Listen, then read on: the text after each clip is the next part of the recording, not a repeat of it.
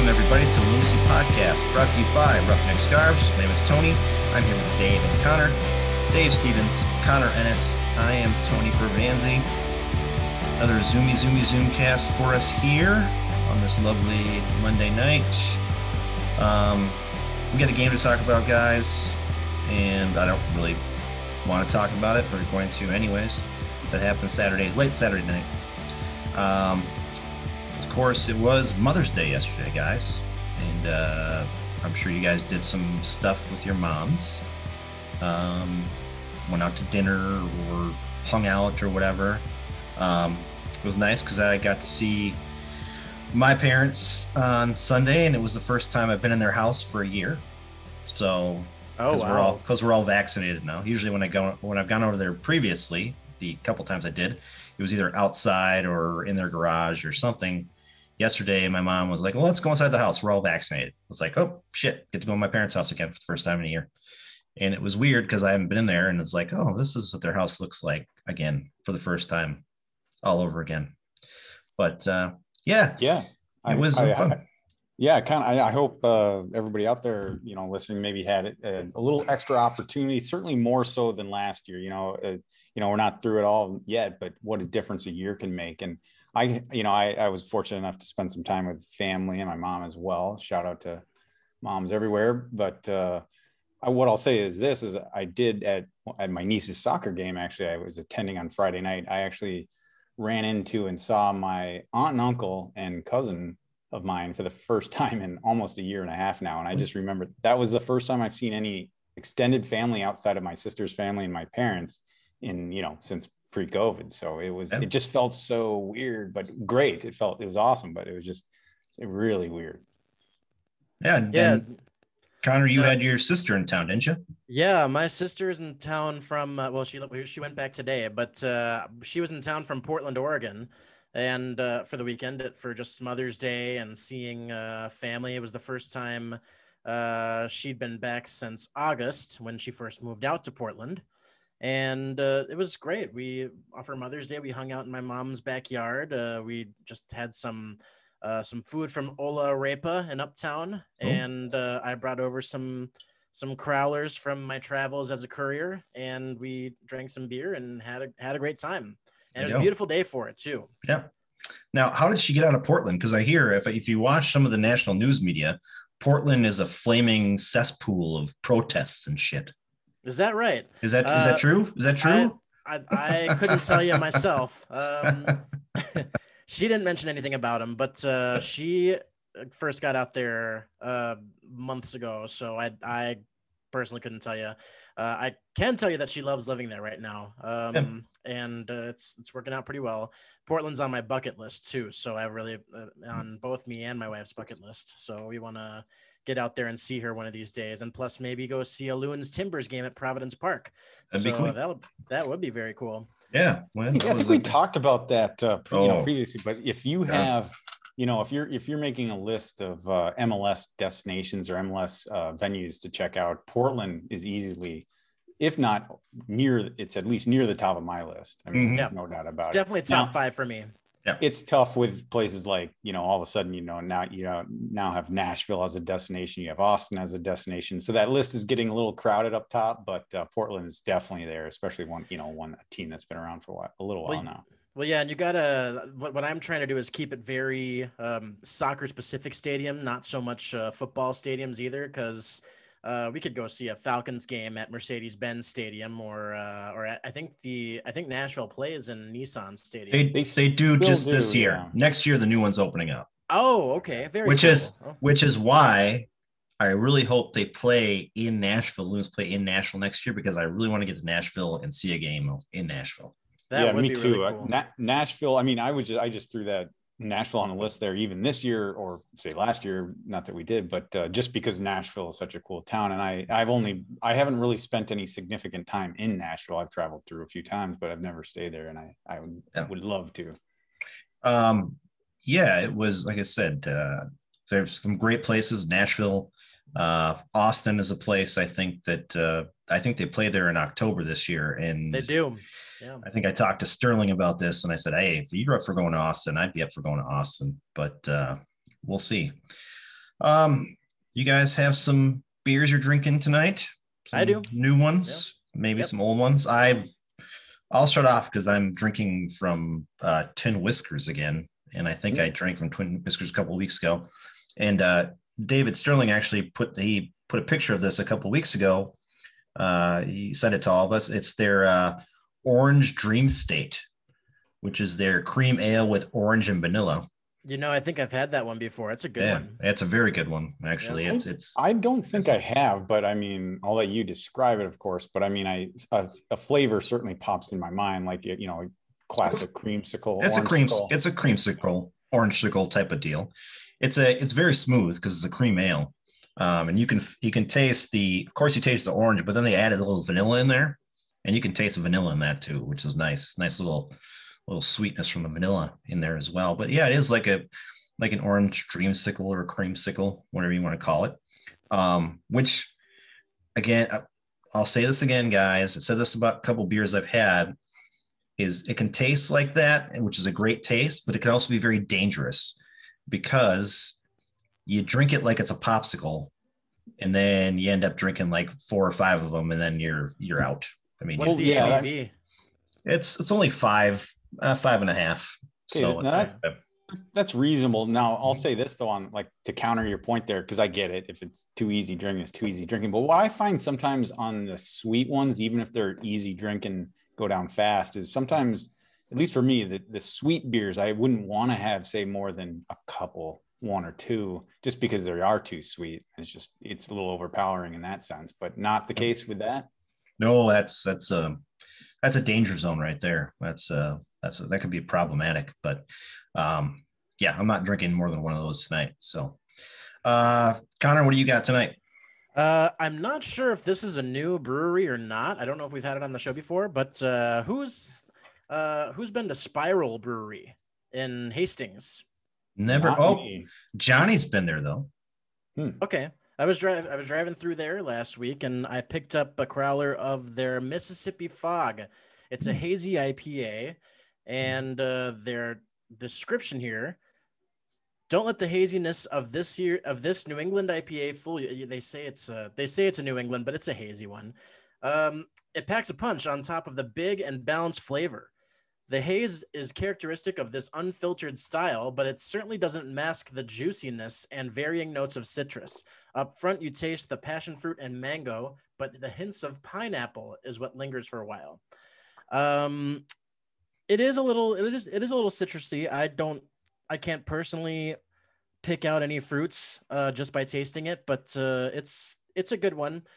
It's got that hazy feeling to it, and I'll tell you, the tap room at Spiral is a nice one too. It's kind of just, it doesn't really stand out on the main street of Hastings, but I think that's what I like about it, is that it just looks like your basic other brewery, but then when you go inside, it's very, very pub feeling-y kind of drinking beer atmosphere. So it reminds me a lot of what's the one? It's Dangerous Man. It reminds me a lot of Dangerous Man.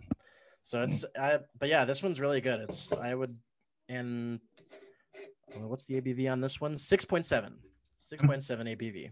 I'm trying I will only be having one of these as well. Yeah, I'm trying to think if Spiral is a beer I've had from a store, and I'm trying to think if they're the brewery in Minnesota that, at least when I bought it, they were bottling in like little bombers and glass bombers.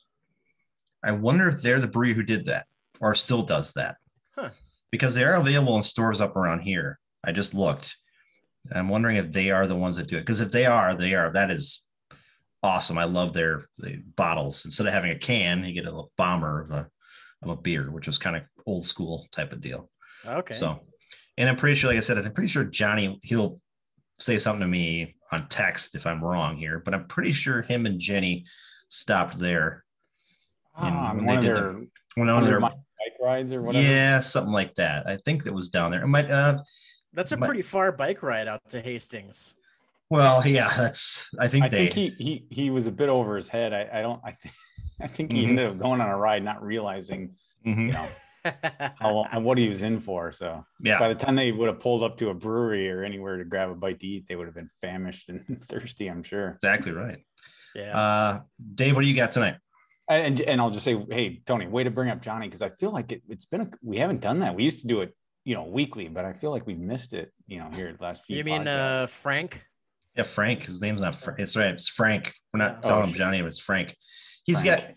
got, I can't bring him up because he's got a wedding coming up, at the end of this month. So I don't want him to get all, he's got other things to worry about, not having to do with, beer and, that type of stuff. So, gotcha. Hey, hold on a second. Are you taking care of your bunny now? You gonna take care of your bunny? Is that the daughter? Yeah. Take care of the bunny. What do you got there? What is that? Is that your tooth? Did you lose your final? Oh, she lost, guys. It's a news break here. My oldest daughter lost her final baby tooth. Whoa! Oh, yeah. There it is. Giddy up. She's adult now. By a string. You what? No, I was eating and I realized it was just hanging on by a string. So you just yanked it out? Yeah. That's awesome. Good for you. Good job. Yeah, we so little backstory here, guys, just quickly. She lost a tooth a couple of weeks ago, and my wife was freaking out because she thought it was an actual adult tooth. And so we were all looking up online if you could still lose teeth at 13. And of course you can. Then she went to the dentist last week. The dentist is like, you have one baby tooth left, one left. And now she just lost it. So wow, she's all grossed up now, guys. Wow. That's the end of the baby situation right there. Wow. Mm-hmm. But back to beer, Dave. What do you got tonight? Yeah, I mean, I don't have any baby teeth left. I lost all mine. I can't remember. I hope so. No, we're talking beer now, Dave. Yeah. Oh, yeah, that's right. Okay, beer, not teeth. Okay, yeah, beer. I've got a classic, at least from my point of view, and I'd say the podcast point of view as well. I got Blaine It on the Rain from our friends at Invictus Brewing Company up in Blaine. So, and I know that their beers are constantly rotating. And this one, I just jumped on their website before we got on here tonight, and I don't believe it's available in their tap room, but it will be shortly again, because it certainly has been and always probably will be, because I feel like this is one of their kind of classics, even with rotation going on. And I love it. It's an amber ale basically, and it's got a really nice kind of darkish brown color to it. And it really, it's kind of, I don't know if it's the opposite of what you're drinking, Connor, but it has a really nice malty feel to it. It's not bitter at all. And they throw in enough hops to make it, I guess, balanced. And it's really smooth. It's got a kind of caramel taste to it, hints. But yeah, it's just really smooth, easy drinking, and I do love the maltiness that it has. And it clocks in at 5.7, so it's not a light beer by any stretch, but it's not too overpowering. And then, like I said, the IBU is 25, so very reasonable. But yeah, it just tastes great. I was actually up in Blaine just last week to watch my niece play in a tournament up at the National Sports Center, and I didn't get a chance to get in there that day. And I don't know that I could have, because there was tons of people up there for that tournament. So it probably would have been too busy anyways. But I think that's what got Invictus on my mind. And I'm glad it did, because Invictus, you're seeing them more and more in liquor stores, but not a lot of the liquor stores around me down here in the West Metro. I don't see it a lot of times, but I happen to be up in the office this evening, which is much closer to Blaine than where I live. And made a point of picking up a 6-pack, and I'm glad I did. Well, before we get into game talk, guys, stay on the whole beer thing. As you guys know, Governor Walz has decided to loosen restrictions up here in the next month or two. Masks, indoor stuff, outdoor stuff, whatever. So things are going to open back up. And I really think this summer is going to be a crazy time for breweries. So if you're not planning on it, which I think a lot of listeners will be planning on it, get out to a brewery, enjoy their patios. Yes. Enjoy their inside. Another quick thing, Lake Monster is actually doing a vaccination thing coming up. Go on Twitter or Facebook. They were able to get a couple hundred J&J vaccines from some local clinic. They're going to be doing that. So if you get vaccinated at Lake Monster during this specific day, you get a free beer after you're done with your vaccination. Nice. Because I didn't have time to read the article. I just saw the headline basically saying that Lake Monster is promoting, free beer for vaccines. I thought maybe if you say brought in proof of a vaccine elsewhere, you might get, but then, that's a deal. If you get vaccinated there. Yep. And it's a walk up thing. You don't have to make reservations. They have I think they'll have a couple hundred to go on Twitter or Facebook, look it up, go to their website, look it up. Just a great way for a place like that to say, hey, get your butt vaccinated, get a free beer, get it all done. So let's go. Let's get that number up to 70%. Exactly right. The governor wants to get it to 70% or better. Yep. Ideally. Yeah. Well, we'll see if and when that actually happens. I'm hoping before July 1st, but you never know. So we had a game Saturday, guys. Was in Colorado. Shout out to Griff on Twitter. He was actually in the stadium for that game. Former guest on the pod. Was he a guest? Yeah, he was when we were at Fair State Brewing, I believe. Okay, all right. I feel like at that point he knew he was moving. Yeah, I don't. Yeah, I don't want to just put myself in a hole with false information, but yeah, he was there when we were at Fair State a couple years ago. Okay. I had mentioned to him last week before the game. He had put out a thing saying, "I'm going to the game. Please, Loons, don't embarrass me." And I had mentioned that maybe he should wear a Rapids shirt over his Loons jersey just in case. And if he did that, he could have taken the Rapids jersey off in the first half, but then you'd probably want to put the Rapids jersey back on early in the second half. Full disclosure, I did not watch much of this game, guys, because I fell asleep at halftime. And before that, I was drinking heavily. So I saw a goal or two from the Loons and I was excited. And then I woke up and I was like, oh, shit, lost again. So you missed the bad half then. I missed the bad half. Anywho, we went to this game, guys.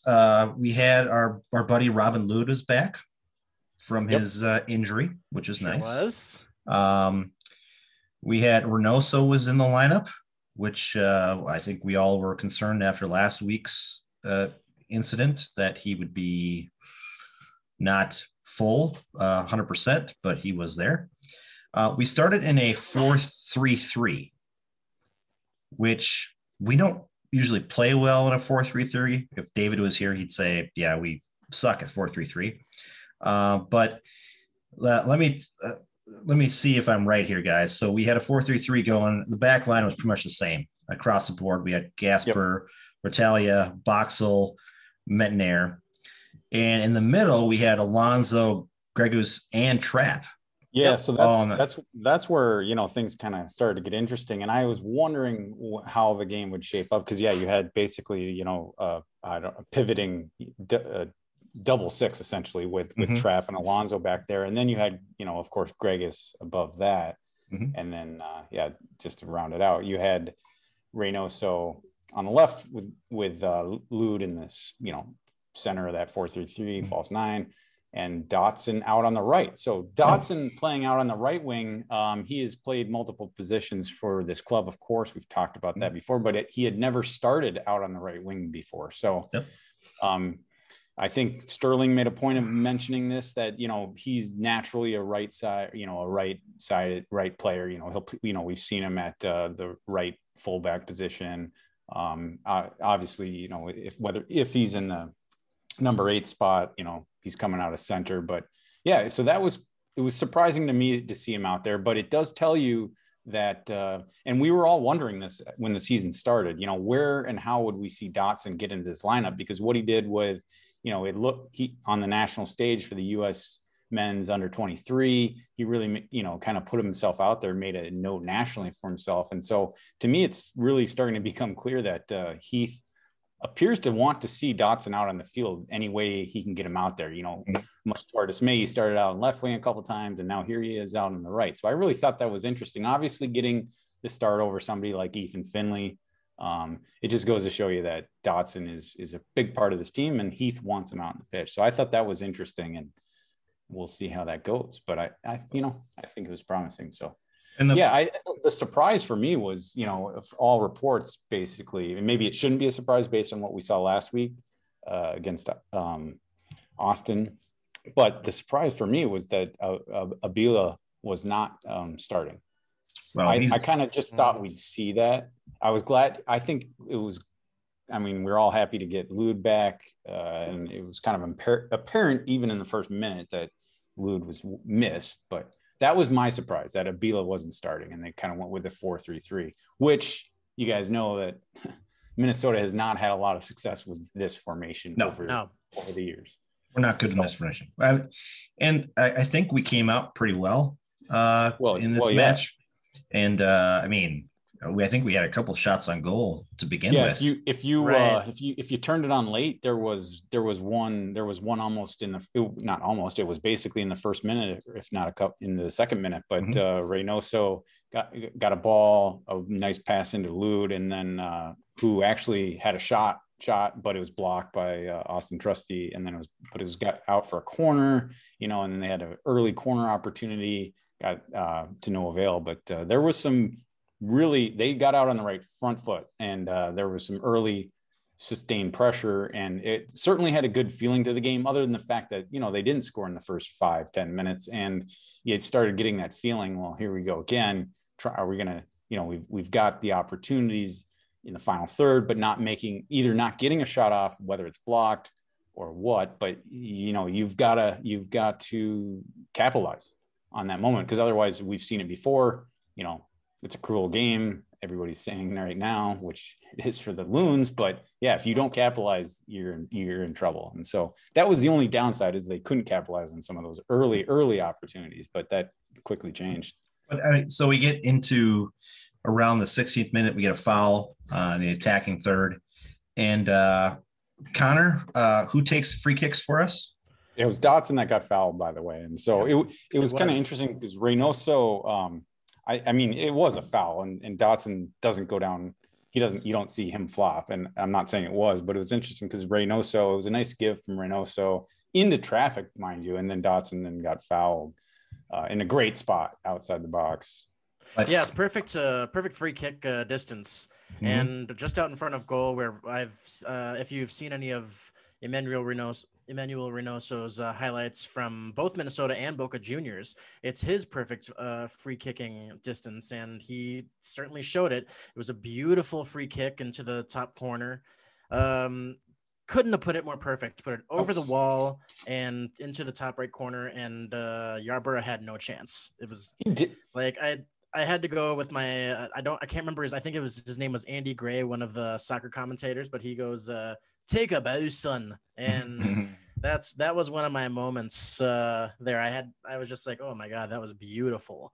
Yeah. Look at that. After, and in the fourth game, they now doubled their goal total, on the season, just like that. And it was funny because I don't think it was a surprise to anyone, but they actually had, Gregus lined up, so was it going to be Reynoso's left or Gregus's right foot to take that free kick? And obviously, they made the right decision, and Ray did it. Yeah, it was beautiful. I do kind of wonder about the goalkeeper's positioning on that. And they did start talking about it. It was funny. I watched the broadcast. It was funny. They, Cal and Kendra was talking about the positioning, and they kind of got off topic because you could tell they were so excited, of watching the goal. It was a stunner. It was definitely a golazo, but I do kind of question it. And I almost, either one of two things. He thought that maybe Greg was going to take that shot, or he had just too much faith in his wall and said, if you can get up and over this wall, then good on you. Because I don't know, he was way off on the other side of the goal. I will say this: this game, even though I was drinking at the time, seeing a goal like that from Ray, it gave me hope. Mm-hmm. I was like, here we go. This is what this team should be looking like right now. This is what this team has been lacking. This whole, this faith, this drive to score goals and get chances. That's goal, exactly what I was thinking. Exactly. That was like, this is like, here we go. I mean, we lost, 3 games in a row, start the season. Now we're gonna get it going. We're gonna do things. We're gonna play Loons ball.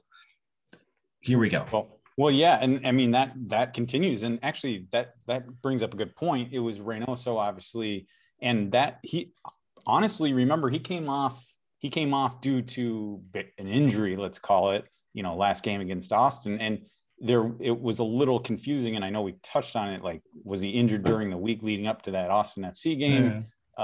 Because during that game, again, it looked like cramps, but bottom line was, he came off. And so that was kind of a question mark for me. Would we see Reynoso? Obviously we did see him in the starting lineup, not on the injury report at all. So that was good news, because that is extremely good news. And Heath did say, he needs more out of Reynoso. And well, there you go. 16th minute, 17th minute, boom, right away. And exciting to see. We'll get into Heath talk after we talk about this game, but saying you need more out of Reynoso is kind of I don't know. That's a 50-50 right there.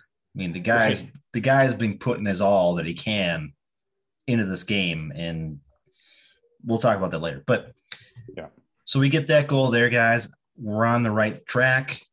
We've got we got another miss here from Gasper. When you see the attacking play after that goal, even before that goal in the first half, you just saw we just touched on it a little bit, but you just saw the motivation that they have been missing in the past 3 games. Yep. And when they're attacking, it's like you said it, Tony. These are the Loons we've been missing from the playoffs last year, and it's you saw it leading up to the next goal, which, Tony, go ahead. Yeah, so the next goal, we get a nice 24th minute here. We get a nice feed from Robin Lod to Hassani Dotson in the box and puts it away. I'll tell you, nice might be an understatement on that one, because Lod's pass cross over to Dotson was incredible, because he put it through 2 defenders. He did. Threaded the needle, so to speak. Yep. He led Dotson, and just, I mean, the placement could have been better. And I will say, let's give some credit to it all started thanks to it was a turnover, but I believe Reynoso forced that turnover, and then Ozzy got the ball, ended up with it up the mid, who Ozzy then got it up to Lod, who then was able to thread it into Dotson, and then it looked easy. Dotson's finish was calm. It looked easy, but it was a calm finish, a good finish, and it couldn't be possible without Lod's just incredible pass. So that's why, I think I said it earlier, that's why we were missing that. Yeah. And then in general, so here you sit 2-0 after not even 25 minutes into this game. Now you're really flying high. And Tony, you let it. Reynoso with the free kick and Dotson's penalty, and there was some early pressure. It looks good. That is what you want to see: the passing, and then the overlapping, and just the movement.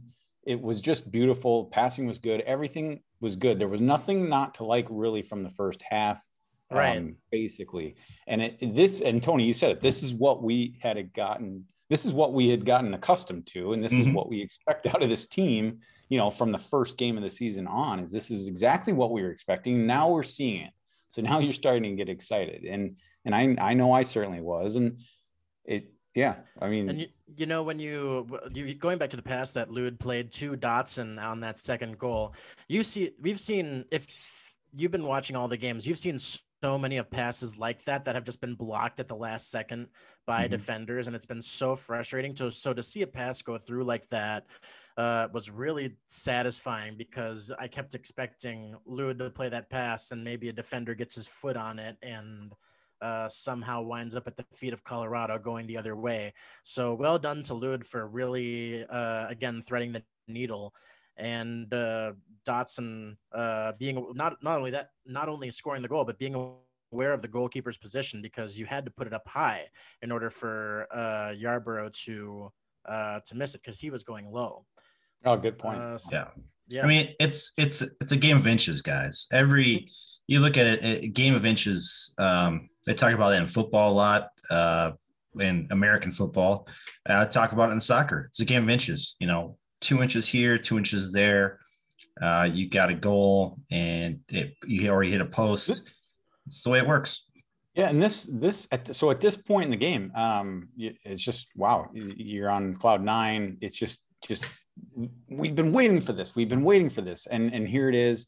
And so this got me thinking now, at this point, what is this? Is this maybe, especially now when you don't have like a player like Nico Hansen and you haven't your reinforcements like Anu and that haven't come in yet. So, and without a player like Molino, is the 4-3-3 the answer? Is this what the team needs to do? Is Heath do you credit Heath for saying, hey, this is what we're going to play? We're going to try a 4-3-3, try a change in tactics, formation, and the answer at that point in my mind might have been yes. And I don't know, like overall, obviously Dotson had probably his best game. I think it's safe to say, if you look at the whole game, you might take offense to that, but I mean, certainly playing out right, Dotson looked good.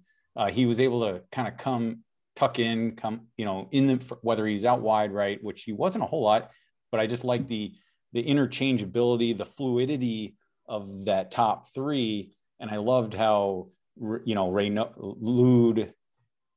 out left and Greg and Dotson out right. I loved the movement and just how they were able to like tuck into the middle when they needed to. And it was exciting because I really thought it was working.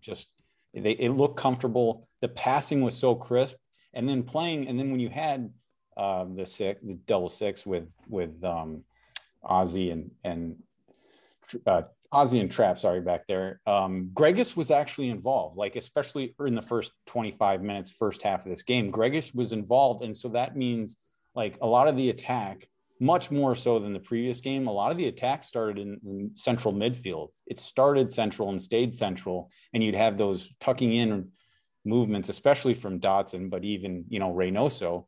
Reynoso was up and down the field, I thought, played a great game. And so that got me thinking, 4-3-3, is this the answer or is it a mirage? I don't know. And maybe we can talk about it later, but it was really promising up to this point, and I was just happy with what we saw. Yeah, you do have to. I think going back to what you said about Heath is you do have to credit Heath with setting up the 4-3-3 and changing tactics when the first three games clearly haven't worked. And so I think that was a great idea, and it certainly worked in the first half. But we're about to go into the second half, and that's where Heath's game really goes to shit because the second half management is very poor. Glad I fell asleep. Yep, it was pretty bad, Tony. You wouldn't have liked it because I had the game on in the background. Me and my wife were having game night, but it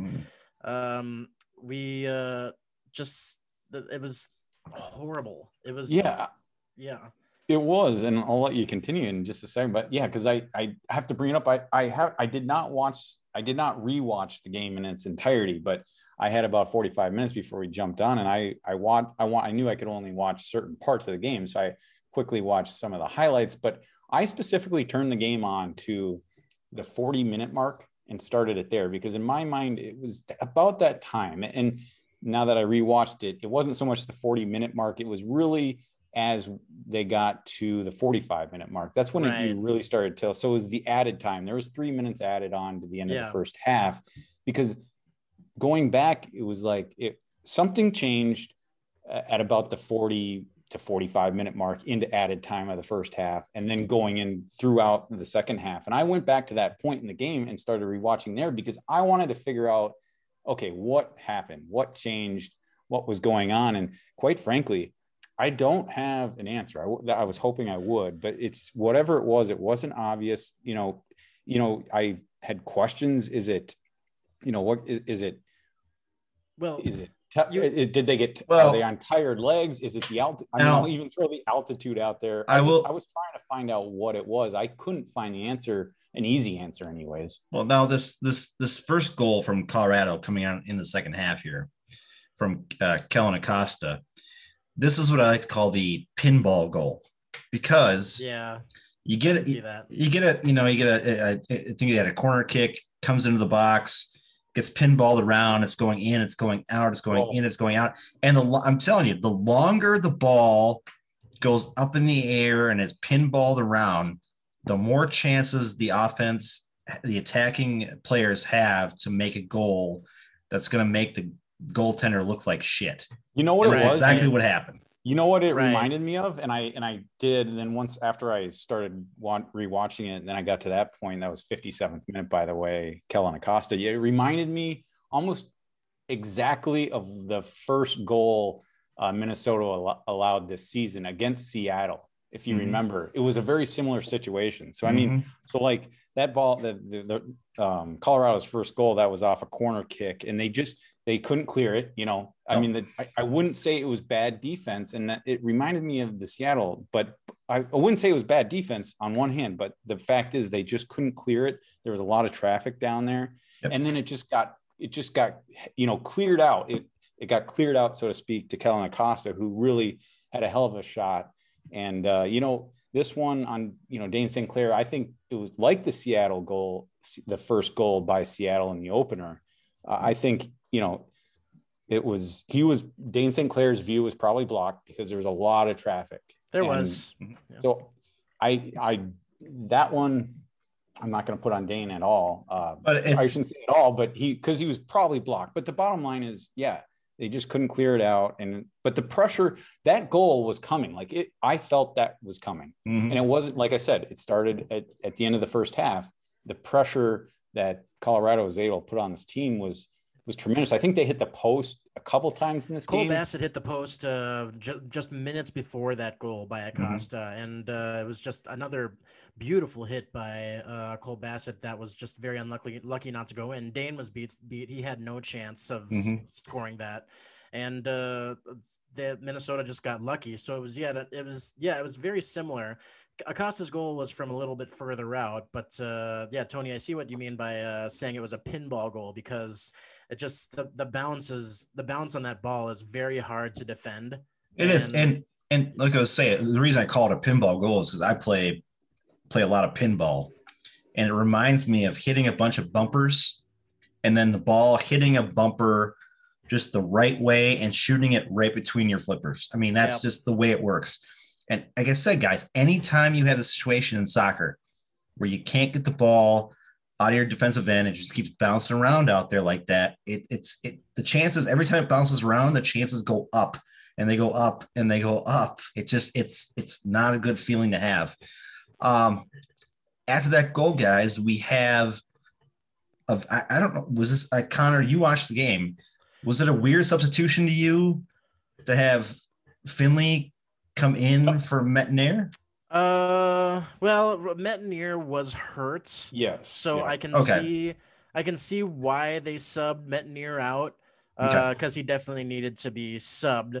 Okay. As for Finley himself coming in, I suppose it does make a little sense, because they could always put Dotson.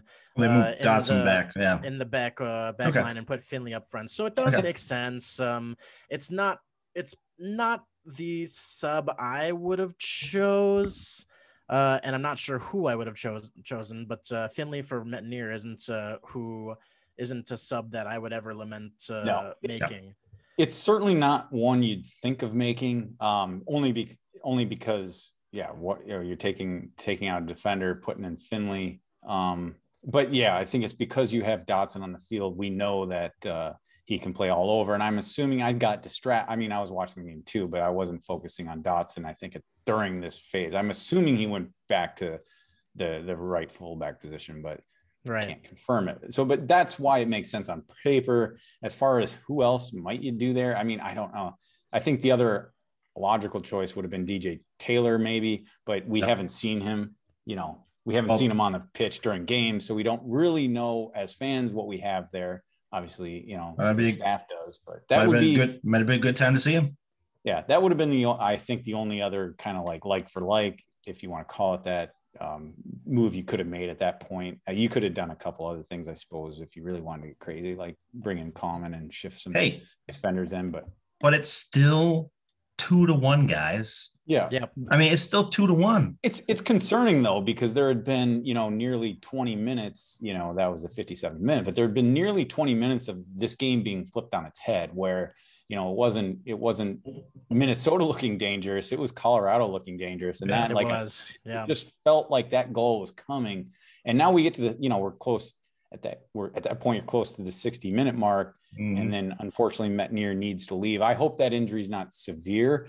Just looking at it, it didn't seem severe. He didn't seem too terribly upset walking off the field, but we will find out. So you never know, because you can walk off the field with pretty severe injuries at the time. So we'll see what happens there. But bottom line is maybe this is the time you need to start making changes I'm speaking for Heath, and that change, Tony, you're right.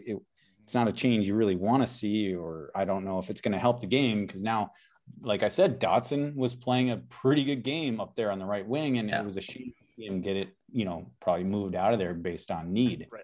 So it's where things really started to get hairy, because the next goal, guys, is the goal that A, the wheels come off, and B, is the goal that got everybody on Twitter, not only during the game, but also the next day, saying that Dane needs to take a game or two off, because that play that he made right there on that cross is something that I guess Dane is usually so good at grabbing balls, like free balls like that. And he obviously made an error there.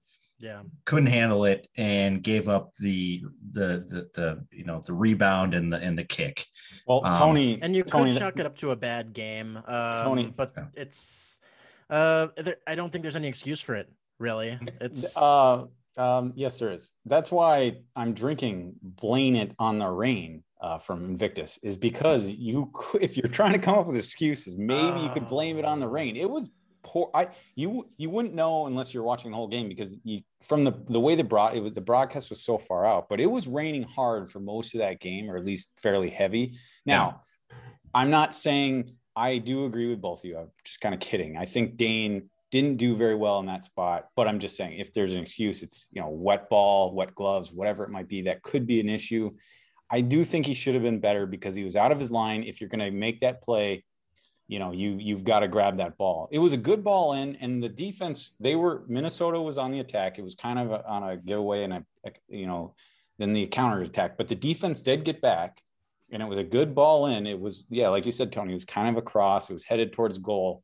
Yep. They had numbers in the box, but credit to Minnesota's defense. I think Minnesota got back as well. And so when that ball came into kind of traffic, Dane needs, coming off his line like he did, he needs to grab it. He needs to have it, and he didn't. So I do agree with you guys. He let it. Dane, that was a big letdown from him, from what we're used to seeing. And I think in general, Dane just did not have the best game. He got lucky a couple times. He did, yeah. Well, and I think that's why people might be right on Twitter that DSC might be needing a couple games off, and see if it's Miller time. It could be. Well, it's not Miller time anymore. It's Shell's time. Actually, Grain Belt time. That's right. It's Grain Belt time, not Miller time. It's Grain Belt time. Premium time. They're milling some Grain Belt. That's right. What I want to say, guys, is that I saw this on Twitter and everything like that, and I went and watched some highlights and lowlights, and I can see now where they're saying it was Dane's fault. But the thing is, guys, I mean, okay, it's tied 2-2. We can still get a point out of this, right? I mean, we could still win this, well, not win it, but we could still tie. Right. That's exactly what Heath was thinking at that point. I think he wanted to get a point, get the hell out of there with 20 minutes to go. He wanted to get out of there with a point. Hold on. We'll cover this later, but there is a quote I think we should visit later on that. So, but yeah, we'll visit that later. So the only reason I'm foreshadowing then. And the only reason I say that, because now you're kind of as a fan, I should say, at least, maybe the team club's not panicking, but I certainly was getting into a little bit of a panic mode because you went from, having we've seen this before, having a 2-0 lead on the road, and then now it's gone, it's evaporated. What are you going to do? And Tony, I know where you're going. I'll just say it. You're on 80th minute. Yeah. 80th minute, they take a substitution is made. Brent Coleman on for, wait for it, Emmanuel Reynoso. Yay, look at that shit. Is that a sub that anybody wants to hear? I don't care what kind of a fan you are. If you're not at this club, you do not want to hear that substitution. And it was, I couldn't believe it. I was just stunned. So what they're thinking now. Okay, fine. You have to be thinking, well, Heath is going ultra defensive, 3 center backs, parking the bus, five back, 5-man back line. And here you go. That's why I said, okay, let's get out of here with a point. But boy, oh boy, it didn't work. But hey, you know what the problem is at this point, Dave, is it's the field is tilted now. I mean, you're on tilt, man. It's so tilted towards Colorado, it's ridiculous. And then you take your top player, the guy with the most skill in this team. I'm not even saying that, okay, offensively he's great, but also he's good defensively as well. He was. In this game, he was. Like I said earlier, he was not quite box to box, but he was playing a big part of that pitch on Saturday night, and like he was responsible for turnovers Colorado's have, and that's what I said. He got it to, he was in large part responsible for initiating that second goal from Lou to Dotson, thanks to his turnover. And so he was playing a very good game, obviously, and then obviously the set piece. But it was so frustrating to see. I don't know, in previous games he might have been forcing it a bit, but he wasn't against Colorado. He was one of the most important players on the field, as part of that front three with Lute and before Metanier's injury, Dotson. So it was, for me, I was really disturbed. I was really upset. So then we get to the 82nd minute, and Connor, what happens in the 82nd minute? Please tell us that it was good. I'm afraid I can't commit to that.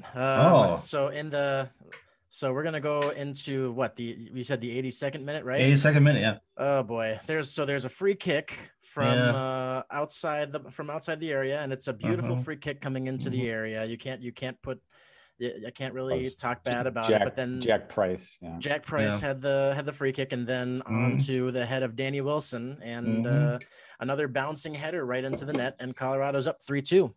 Danny boy.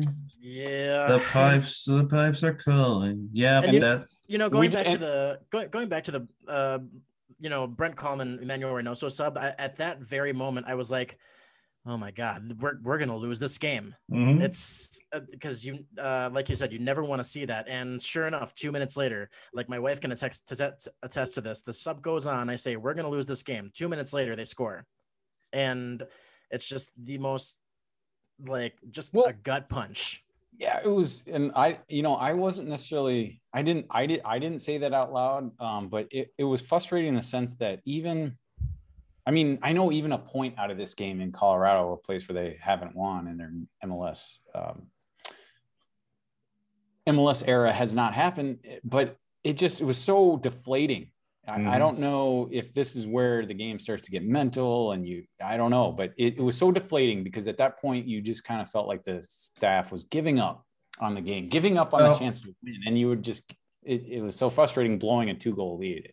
Let's get out of this game, guys. Right. Just before we get out of this game though, after that goal, then of course the panic sets in, and we get Agudelo gets in there, and Nabila gets in there, and it's too late. It's too little too late. Too little too late. The funny thing is, guys, the fact that Ozzy played the whole damn game at his age is crazy.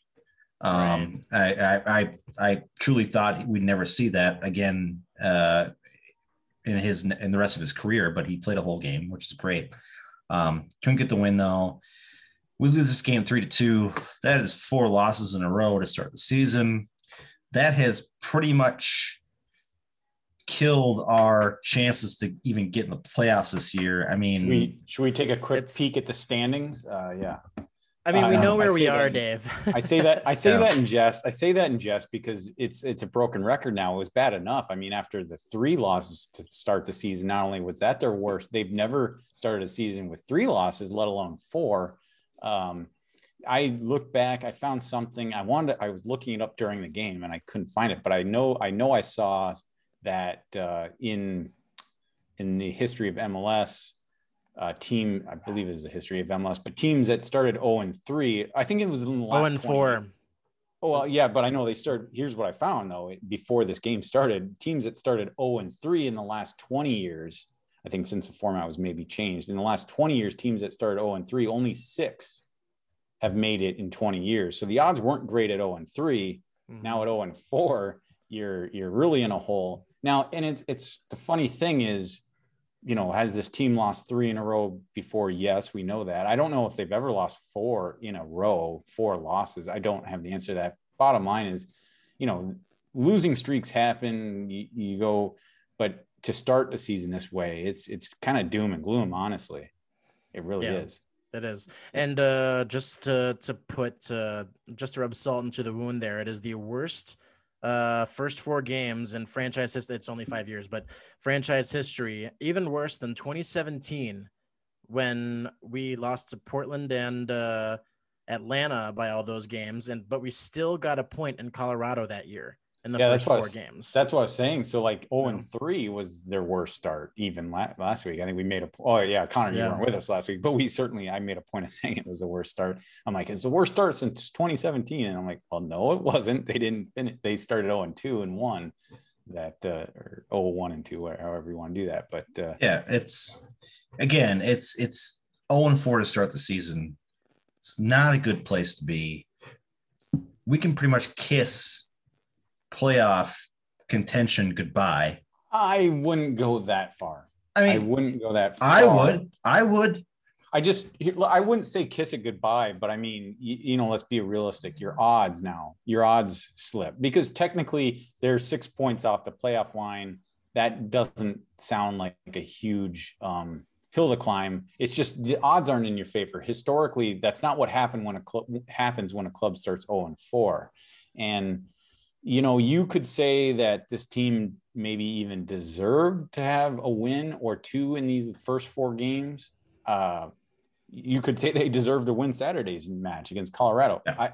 But at the end of the day, they didn't, because they didn't play a complete game, and they haven't done that all year. And so it is a bit concerning. So it just puts them up against the wall. The odds are not good. And then, it's not looking good. Now, by a week from now, they'll have 6 points because they'll easily win the next 2. But so I'm knocking on wood right now, just in your case, Dave, because I know it's Vancouver and Dallas, but I mean, we thought that Austin was going to be a sure thing. So I'm not so sure about that. And I'm not. I'm being extremely facetious there because, you know, as we said, Vancouver's 7. They're 7 points out of 4 games. So I mean, they aren't a slouch. And then Dallas is an interesting one because historically, Minnesota has played Dallas well at home. Not so much in Dallas, but at home, Minnesota has played Dallas well in the short history. But hey, I don't know. You look at it like this: they've lost 2 games at home, you know, and they've lost 2 games on the road. And it's interesting. The road games, if you want to talk about it, the road games, they have never won in Seattle, and they've never won in Colorado. It's really interesting how that lined up, and that trend continues, unfortunately. Yeah. Really sad. And then the home losses against RSL and Austin are obviously much more disappointing if you want to look past the fact that they gave up a 2-goal lead against Colorado. But it's really, really odd how this season is shaking out. It's concerning to me mostly, you know, because you can look at it, it's hard to look at it as glass half full, but it's concerning to me that they haven't been able to put a complete game together. No, it's a bad deal. And I want to say this right now. Connor is going to be having a kid at some point. here Sure in am. your future. And the reason I bring this up, Connor, is because I don't want your kid to come into a world where the Loons haven't won a freaking game. Yeah, I mean the kid's not due until October, so if we hadn't won a game until then, that Well, would be particularly scary. I know it's not due for a while, but the deal is this: even by October, probably not playoff time. I mean, they're not going to be in the playoffs. There's going to be bad things are going to be happening. I feel bad for your kid. Yeah, I really do. I mean, I'm still gonna buy him his little Minnesota United onesie to wear on his first match day, and so he'll be wearing that. Fun fact: his name is going to be Austin too. Huh? So you found out it's a boy? We found it's a boy. Yeah. Oh, Jiminy Christmas. That's I thought you were going to name him like Ray or Nashville or something. Ray or Nashville. Nashville or Portland, Nashville. maybe. Portland, maybe. Right, I can't name it after the city my sister lives in. I think you should name him what was his name? Who is the Alexei Gomez? Alexi Gomez. Oh Ennis. boy. Alexei Gomez Ennis. There you go. Gomez. I should name him Ibsen Ennis. Oh, Ibsen be good. Yeah. You're gonna leave the FC off, though, I'm assuming. Yeah, no, put the FC on. No, the FC will be the middle initials. There you go. Okay. Yeah. Okay. Yeah. No, Connor, not to make light of you having a kid, because that's a fantastic deal. We haven't mentioned it on the show yet, but Connor is going to be a dad in October. Yeah. And congratulations on that. And Thank you. having a boy is great. I tried twice. Didn't happen. So I quit after the second time because I said, I can't try again. I don't want to have another girl. It's weird. And the reason I bring it up, Connor, is because I tried to get my girls to like my sports teams, and it has never happened. It just hasn't. I mean, my youngest daughter is into soccer, but she could give a shit about the Loons playing or anything like that. She likes to play soccer, but watching soccer is like, I don't care. That's just not my thing. How old your oldest? 13. 13. Yeah. Give her a few years. She might. Yeah. Oh no. I really thought your oldest was gonna maybe turn into a Twins fan, because she'd been with us to Twins Fest and enjoyed that, I know. So I thought maybe there was a chance as a baseball fan there, but not. But so much. she's into anime. Oh, okay. Side note, guys, I had to take her to. You guys know what this thing called Demon Slayer is? No, but it sounds very anime-y. It's a Japanese anime, right? And the first season came out last year on the Netflix, and then it was we have a movie that we're bringing out, and released it in Japan, and it actually broke records, worldwide records. I think it has a lot to do with COVID, though, because I think it was probably the first movie that people could go see in the movie theaters. But then it came out here, and of course she wanted to go. So I took her to the theater like 2 weeks ago to watch this movie, and it's rated R. Oh, wow. Well, here's the deal, Connor. It's weird how the rating system works, because it's rated R for violence and violence and violence, pretty much violence. There's no swearing. There's no nudity. I mean, it's animation, right? And I watched this movie and I'm going, this violence isn't as bad as the violence I've seen before. I mean, this is why is it rated R? So she went and saw that. No, she's in an anime. This sports is out of the question now. All right. Anyways, off that sidetrack, guys, 4 losses in a row. Who do we fucking blame for this? Because on this podcast last week that Connor was not a part of, I sat here and said it wasn't a talent problem. It's a confidence issue. It's a spark issue, something that's not going. And if you watch the first half of this game, like many of us did, you will see what can happen when there's a spark in this team. Now, the second half was almost like they gave up that first goal. And even like Dave, you're saying, into the end of the first half, Right. almost like things were turning already, and they couldn't combat that. So where are the issues? Let's talk about Heath out, guys. Let's talk about Heath out, because Heath out has been a thing with this team since day one. It seems day Since one, day really. one, yeah. And this podcast has never been a Heath out podcast. Sterling had his issues with Heath, has had his issues with Heath for a while when he was doing this podcast, but I don't think he was ever fully on board with Heath out. There were some moments where he was close. He might have had one foot on the bandwagon, but he hadn't jumped on. He is definitely now on the Heath out bandwagon. I am kind of following him in that, because I see what Heath does, his mad scientist way of doing things and lineups and substitutions and things of that nature. And it's just been exasperated this year. I mean, he couldn't get anything out of the guys for the first 3 games. He gets something out of them for the first half of this 4th game, and then the second half, it all just blows apart. So, I mean, Connor, is Heath the big problem here? Yes, absolutely. And a big part of it is, as I said before, the second half management. When you're putting on your subs, and something we saw it on Saturday.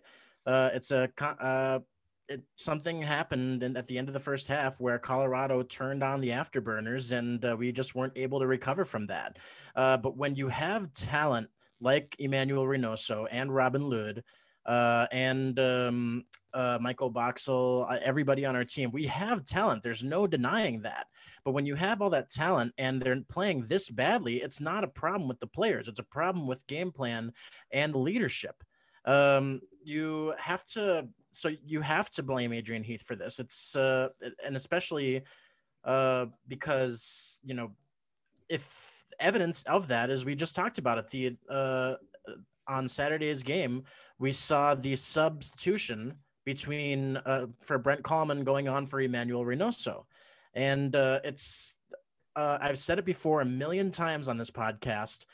Heath, for some reason, thinks that if we go to a more defensive mode in our gameplay, it will work out for us. It never has. It's not. It hasn't worked in the past. It's not going to work now. And what really kind of did it for me is I heard a quote that I also mentioned before. Dave, this is the quote I was talking about before. Heath, after the game, was asked about the substitution of Brent Kallman for Emmanuel Reynoso, and he says, "Well, at that stage, I thought we were going to lose the game. As it proved, we did. I just wanted to get another defender on because they were putting a lot of balls in our box, and I thought another body in there might help us, but it wasn't to be." When you think you're going to lose the game before you make that substitution, then the confidence from there is lack of confidence rather, is going to trickle down to your players, and your players are going to feel it. So Heath, in more ways than one, is the problem here, and he lost something from what we did in the playoffs last year, but other than that, I can't really explain who else this fault goes on, because I certainly don't think it's the team, because we definitely have the talent. Dave, I'm going to ask you kind of the same question. Is Heath at fault here? And bonus question, what can Heath do Wednesday night in terms of lineup changes to kind of jumpstart this team? Great questions. A short answer on your first question is yes. Although, I mean, I was not on board with the Heath out bandwagon, even after 3 losses, even after the Austin FC, because I still looked at the numbers and I said, the efficiency, the shots that this team has taken through the first 3 games. They didn't actually end up with that many shots last night, on Saturday night, but I mean, there was something with that efficiency, and you just don't see it. It was crazy low. That to me sounded fluky. I mean, so I almost want to be optimistic and say, well, it's fluky. They're not getting the finishes. Maybe they're getting unlucky. that feeling is starting to wear off. It really is, because there's more of a flaw. Now, there is no doubt that players are partially to blame. There are certain players on the pitch on Saturday night and even in the first 3 games, and credit to Heath a little bit. He's made adjustments accordingly, I feel. But yeah, certain players are not performing up to what we would expect them to do. So that's part of it. Efficiency, players, that is absolutely part of it. I think really what got me kind of one foot on the bandwagon of Heath out, let's say, is Saturday night. And it was just frustrating to me because I specifically went back and watched that part of the game where it started to fall apart. And what I wanted to see was earlier changes. It's classic Heath, make your change. Don't make any changes coming out of the half, make it at the 60-minute mark, and then sure enough, he was forced to take Metnier off the field. And I don't know maybe that was the best choice of what he did there, but it was frustrating to me because the success that we had was due to that front 3 in large part of their movement and fluidity with each other. And those players, and I like the fact that Gregis, I think I called him out earlier. A lot of people have, that he was not playing his best. He was not playing his best to start the season. There's no doubt about it. But here you go in this game, actually, starting to be a little bit more involved in the attack. And part of that was because you had that double 6 with Ozzy playing the whole game, like you mentioned, Tony. But it just really fell apart in my eyes when the changes didn't come sooner, because something we at 2-1, you almost felt lucky that it wasn't 2-2, and at 2-2, you're lucky that it wasn't 2-3, because they were chasing the game the entire second half. Changes should have been made earlier, because it was obvious to me and everybody that was watching something needed to change. And just throwing in the towel, that's how I want to look at it, is in taking Reynoso out and putting another defender in there, because it was too late. It was too late. If you want to play a conservative game on the road against Colorado, fine, do it, but don't change what has been working. Connor, I think you said it, sometimes the best defense is a good offense, and they just that's why I said, and they didn't do that. They went the exact opposite. So yeah, I think honestly, I'm going to say, I think Heath is in large part to blame, and it's his he's just, I don't know. He's so steadfast in his ways, and he just has certain ways of doing it. And I think this is a case where I think the players, although they had been in fault in the past, could have been benefited by better decisions, earlier decisions, and so forth. So yeah, it's a tough one. And then Tony, your second question was, what can we do about it? Is that what you asked? Yeah. What changes are going to make on Wednesday? Oh, good question. That is a good question, because that's what I was struggling with earlier in the podcast. Do you stick with the 4-3-3? Because you could make a case for that. You really could. And I want to hear your thoughts on that as well. And Connor, because in the first half of this game against Colorado, boy, and maybe you don't even make a change. Maybe you put Dotson back out on the right, assuming Metnier's healthy, and with Lou and Reynoso out wide left. Maybe you stick exactly that. And so I think that is the question. Or do you see us coming back with Abila? Or I think it would be extreme. I think it would be a bit of a stretch, but could you see a Patrick Weah making, because I think a lot of us were maybe hoping to see Weah at some point in this game. At least I was. I don't necessarily expect Weah to start, but against Vancouver, I could see us coming back to Abila, getting the nod and seeing it just didn't go well. It did not go well against Austin. So I don't know. I think right now, if you force me to pick, I'd say let's just go back to the 4-3-3, which worked well in the first half. And without changes, barring injury, let's see what we can do, because it was very promising. And I keep going back to that, but it was. And maybe you go back to it. That if I had to say, you stick with that and see what happens. And if it doesn't work, then you make changes earlier, like tactical changes, if necessary, maybe even in the first half.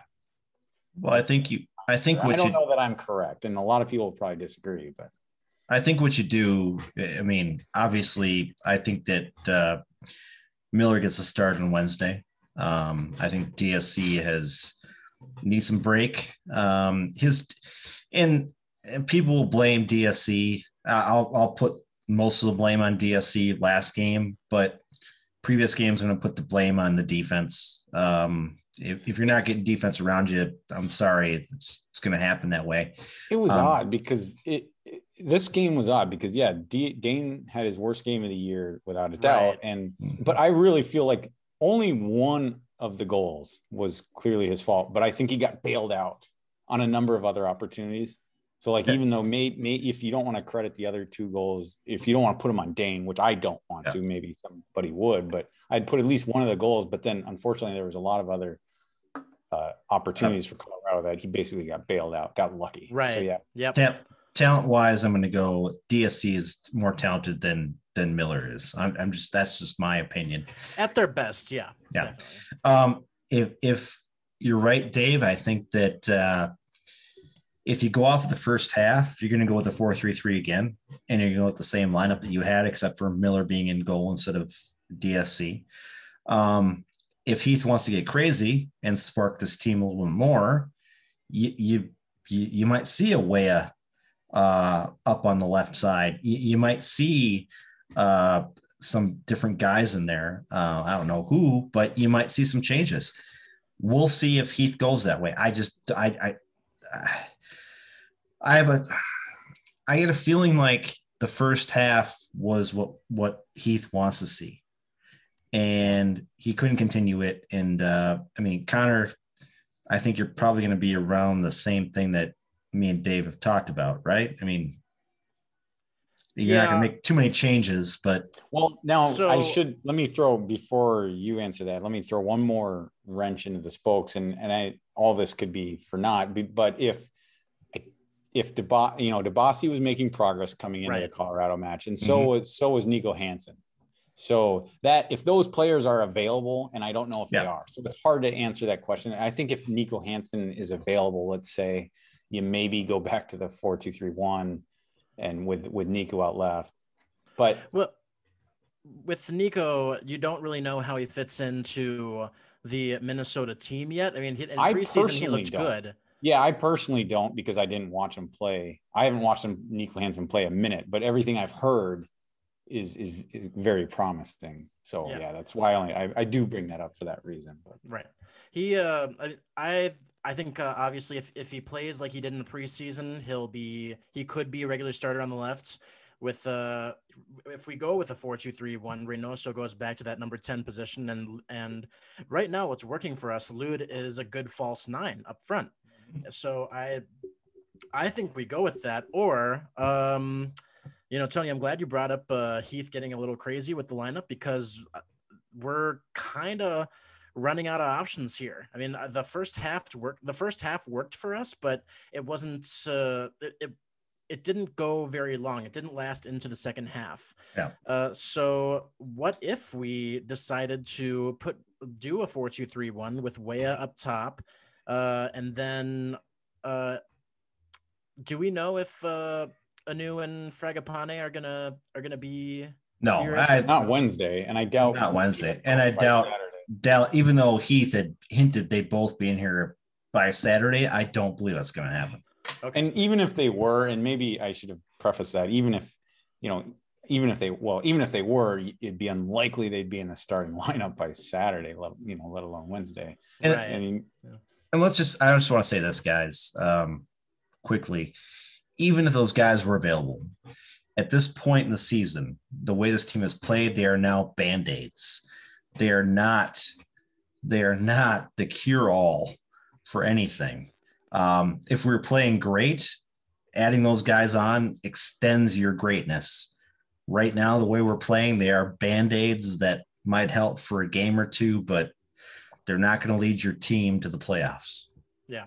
Well, it's too little too late. Like, I mean, I brought it up before the show, like Reynoso came in September and put this team on a tremendous run from the get-go, basically from his first appearance. Yeah, Tony, you were right. You can't expect that to happen. No. And when these guys come in, I mean, I think realistically, you're looking at, certainly not in this next week here where you have 2 more matches, maybe into June, end of the month, May, and into June. But then at that point, where are you at? I mean, that's the question. If this team can run off an unbeaten streak and you suddenly add those players, yeah, your confidence gets a little higher, but yeah, we're not looking for a savior here. It's something bigger than that. And it's something bigger than that. Yeah. And that's why my 1 foot, you guys are on the bandwagon. I'm definitely got a foot on the Heath out bandwagon. That's for sure, because it's bigger. It is bigger than the efficiency and certain players not performing. You got to have answers.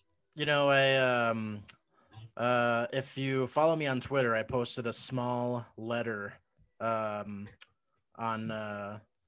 Twitter, and let's say if we do start 0-5, I think Heath should be out. Yeah. There's no way that you come back from an 0-5 game, and it's just inexcusable to go from a Western Conference final to a team that is bottom of the league after 5 games and not even a point. And I hope, and I was very hopeful, but I doubt it will happen. I posted a small letter to get Frank Lampard to come to Minnesota as coach, but I highly doubt that will happen. But it'd be cool if that happened, didn't it? And it'd be great. I just wanted to shout out to Pod on You Loons. I think they dropped a podcast today, and they were actually talking about what would it mean to drop Adrian Heath at this point in the season. Right. What teams have done that? Things that we're in unforeseen territory here, guys. I mean, there's nothing. You can drop a coach at this point, but who are you bringing in? Chaos. It'll be chaos. It's chaos. And like, do you really? I mean, like you guys said, there's way too much talent on this team for this team to be in this position. So you don't want to just let it go now. You don't want to ruin the season 4 or 5 games into it. But that being said, if a coach was ever on the hot seat, it would absolutely be after an 0-4 start in an MLS campaign. So like, there's no doubt about it. By definition, Adrian Heath is now officially on the hot seat, I would say. Now, yeah, ownership it's probably the last move they'd want to make. Yeah, they don't want to have to do it, but at some point, it becomes a necessity to start thinking about it. And so he's on the hot seat. That's all there is to it. Boy, yeah, but then you get, well, who are you going to bring in? Who on the staff is going to take his place in the intern? Who could you potentially go out and hire? And you're already spending money on the roster, and now you potentially spend money on a new coach. Without even speaking to Adrian Heath's contract details, which I do not know. So yeah, it's very complicated. And if a move like that was made, the team is in dire straits. So quickly here before we move on to some other stuff here, we have 2 home games coming up: Vancouver and Dallas at home, Wednesday and a Saturday. If the team does not play well in these 2 games, they have then a week off before they go out to RSL. If they were going to make a move, it would be after Saturday's game. I would guarantee that. If we do not see this team play better in these next 2 games, and I'm not talking about just playing better, I'm talking about getting points. 100%. If they don't win one of these next 2 games, I could see Heath being dropped and a new coach coming in and having an extra week to kind of come in and do his thing. So yeah, it's interesting because you're looking at the quirks of the schedule. You're right, Tony. They got a week off after Saturday, and then they got a game against RSL the 29th, like you said, and then after that they have probably because of the start of the international window, they have nearly 3 weeks off. The next game after May 29th would be June 19th. So there's a big gap, and there will be certainly conversations going on. Say, quick question. This is a fun one. So on paper, you got, again, a Dallas team, which is, a good Dallas team. They've been that way for several years now. But again, like I mentioned, a team that Minnesota has always seemed to play well at home at Allianz. Well, in the last couple of years, but in their entire MLS existence. And you got a Vancouver team who Minnesota has, played well. I don't have all the games in front of me, but they've certainly played well home and away against Vancouver. So how many points are they getting out of these next 2 games? That's a dangerous question after this point. It is, because you would have thought they yeah. would have got some points out of RSL and Austin at home, but they did not. So Right. Yeah. If we're talking points and based on the way we have been playing, I'm gonna say based on and also based on Dallas isn't having a particularly impressive season either. Vancouver has been a surprise. They're fourth in the West right now, so they could be more difficult than you would think.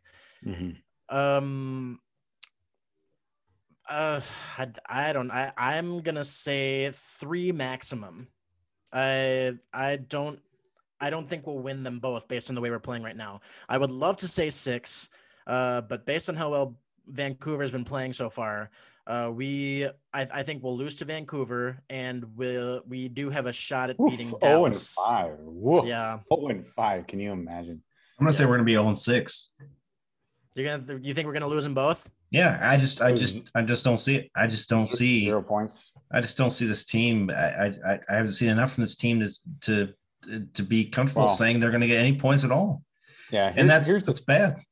Yeah, no, it is bad, Tony. It's really bad. I mean, I just look back at all the games, and I mean, Seattle, even against Seattle, it started out okay, and it's just the floodgates opened. But the Salt Lake match, and Salt Lake was, I'm not even going to talk about it, but and then Austin. I'm going to be a little more optimistic than you guys. I think they're going to get 7 points out of these next 2 games. And I know that sounds almost impossible, but it is impossible. That's a lot of, a lot of points for 2 games there. You can't get extra points. Okay. I was joking in all fair. I think they're going to get 5 points out of the next 2 games. I really do. That's also impossible. That's also not possible. Yeah. Okay. No, I am going to be optimistic Dave here. I'm going to go with 4 points. I think they're going to win against Vancouver. I just can't. The only reason I'm saying they're going to win against Vancouver is because I can't imagine, like you, Connor and Tony, that they could possibly lose 5 in a row. So I'm going to say they're going to get the win against Vancouver on Wednesday night. And then they'll get a draw against who I think, even though they've fared well at home, I don't know. That's pushing your luck. So I'm going to go a draw against Dallas. So 4 points out of the next 2. We'll see if that's too optimistic. So all right. Let's move on to some other stuff here, guys. Connor, to answer your question, let's push your history stuff to our next podcast, because very cool. Our next podcast is going to be probably this weekend after the Dallas game, and I think so. It's going to be a big one. So because we have 2 games to talk about, and we could be 0-6 at that point. So, yeah.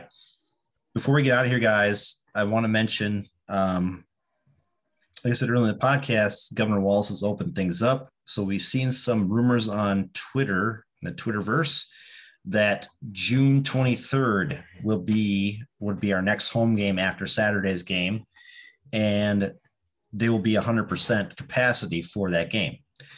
Now, that went on Twitter from a couple of season ticket holders. They got emails from United saying, "Hey, we want you back. The 23rd, 100% capacity."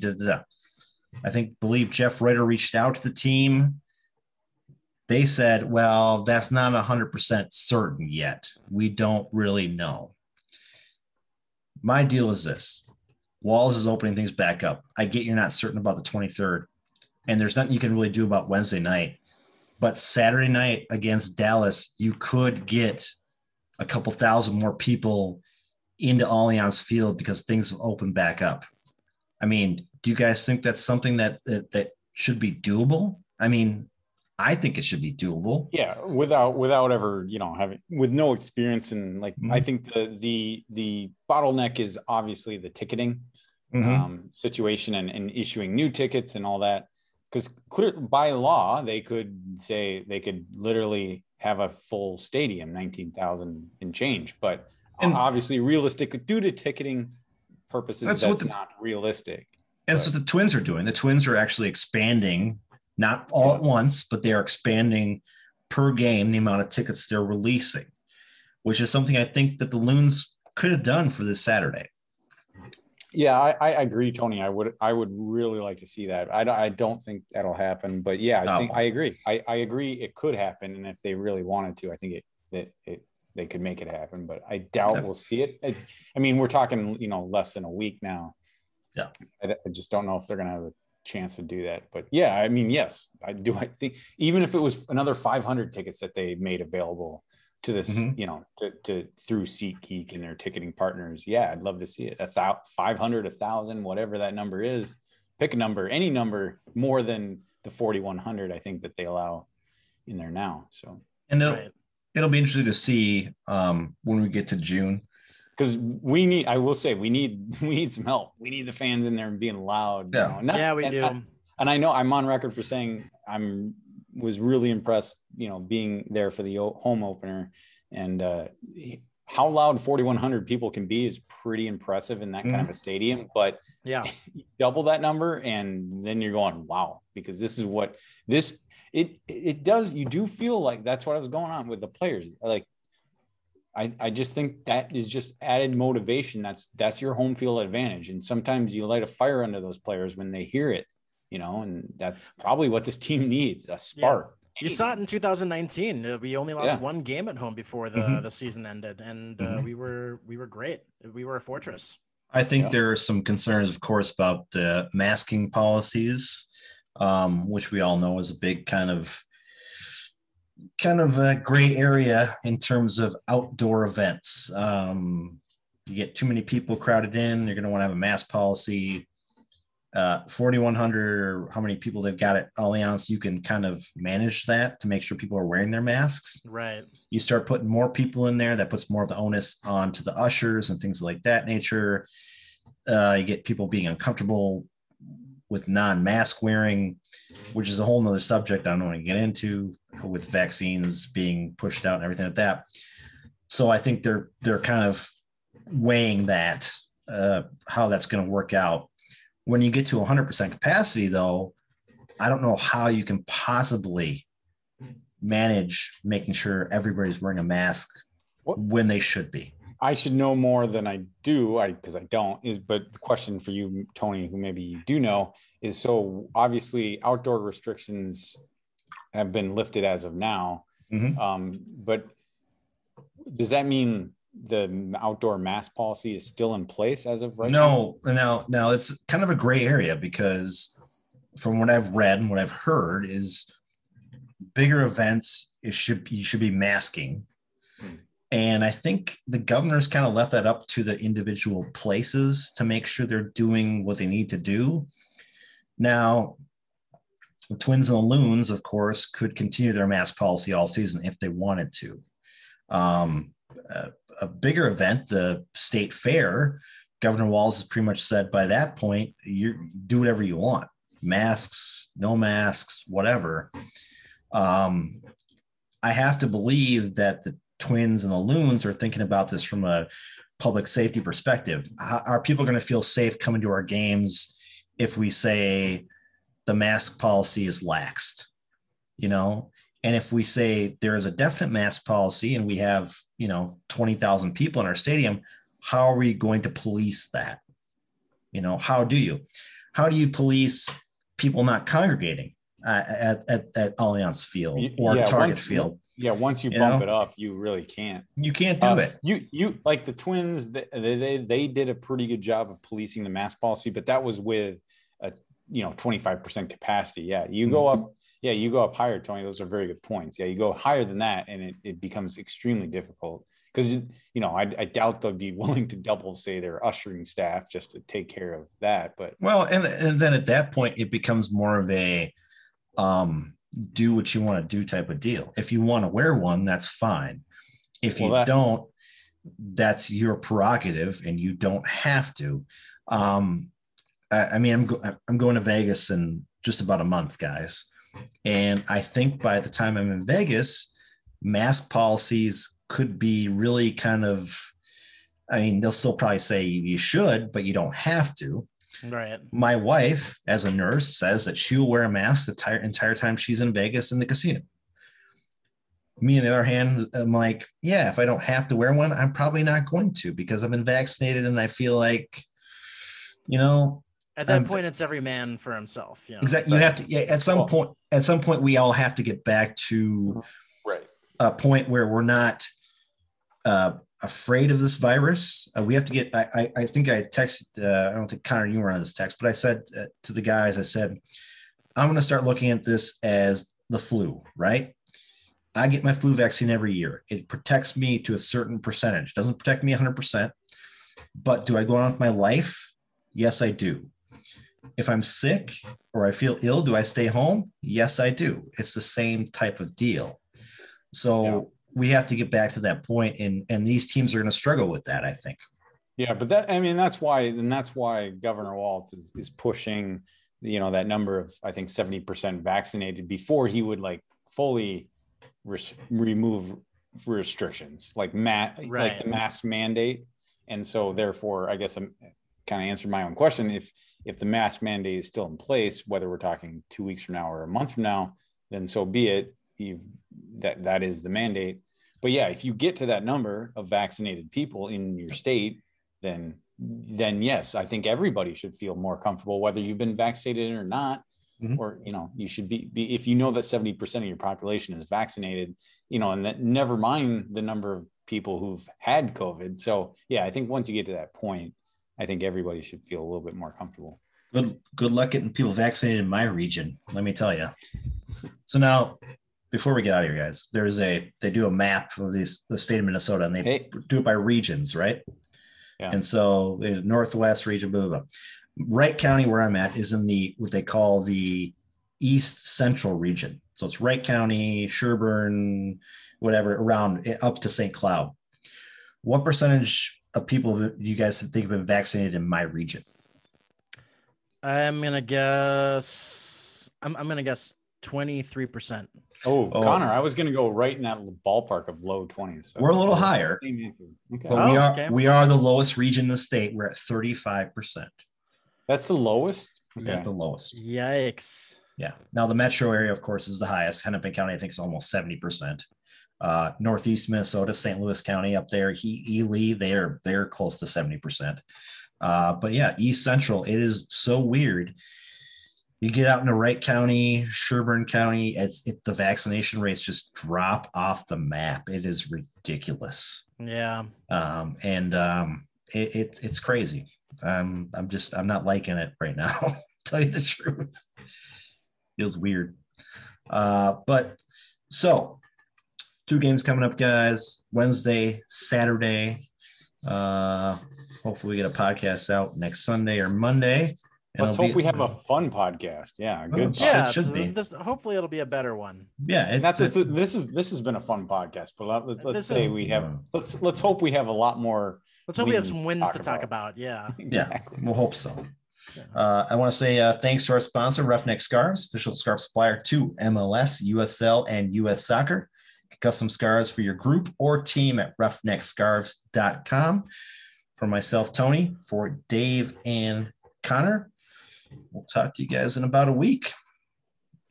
We'll see you next week.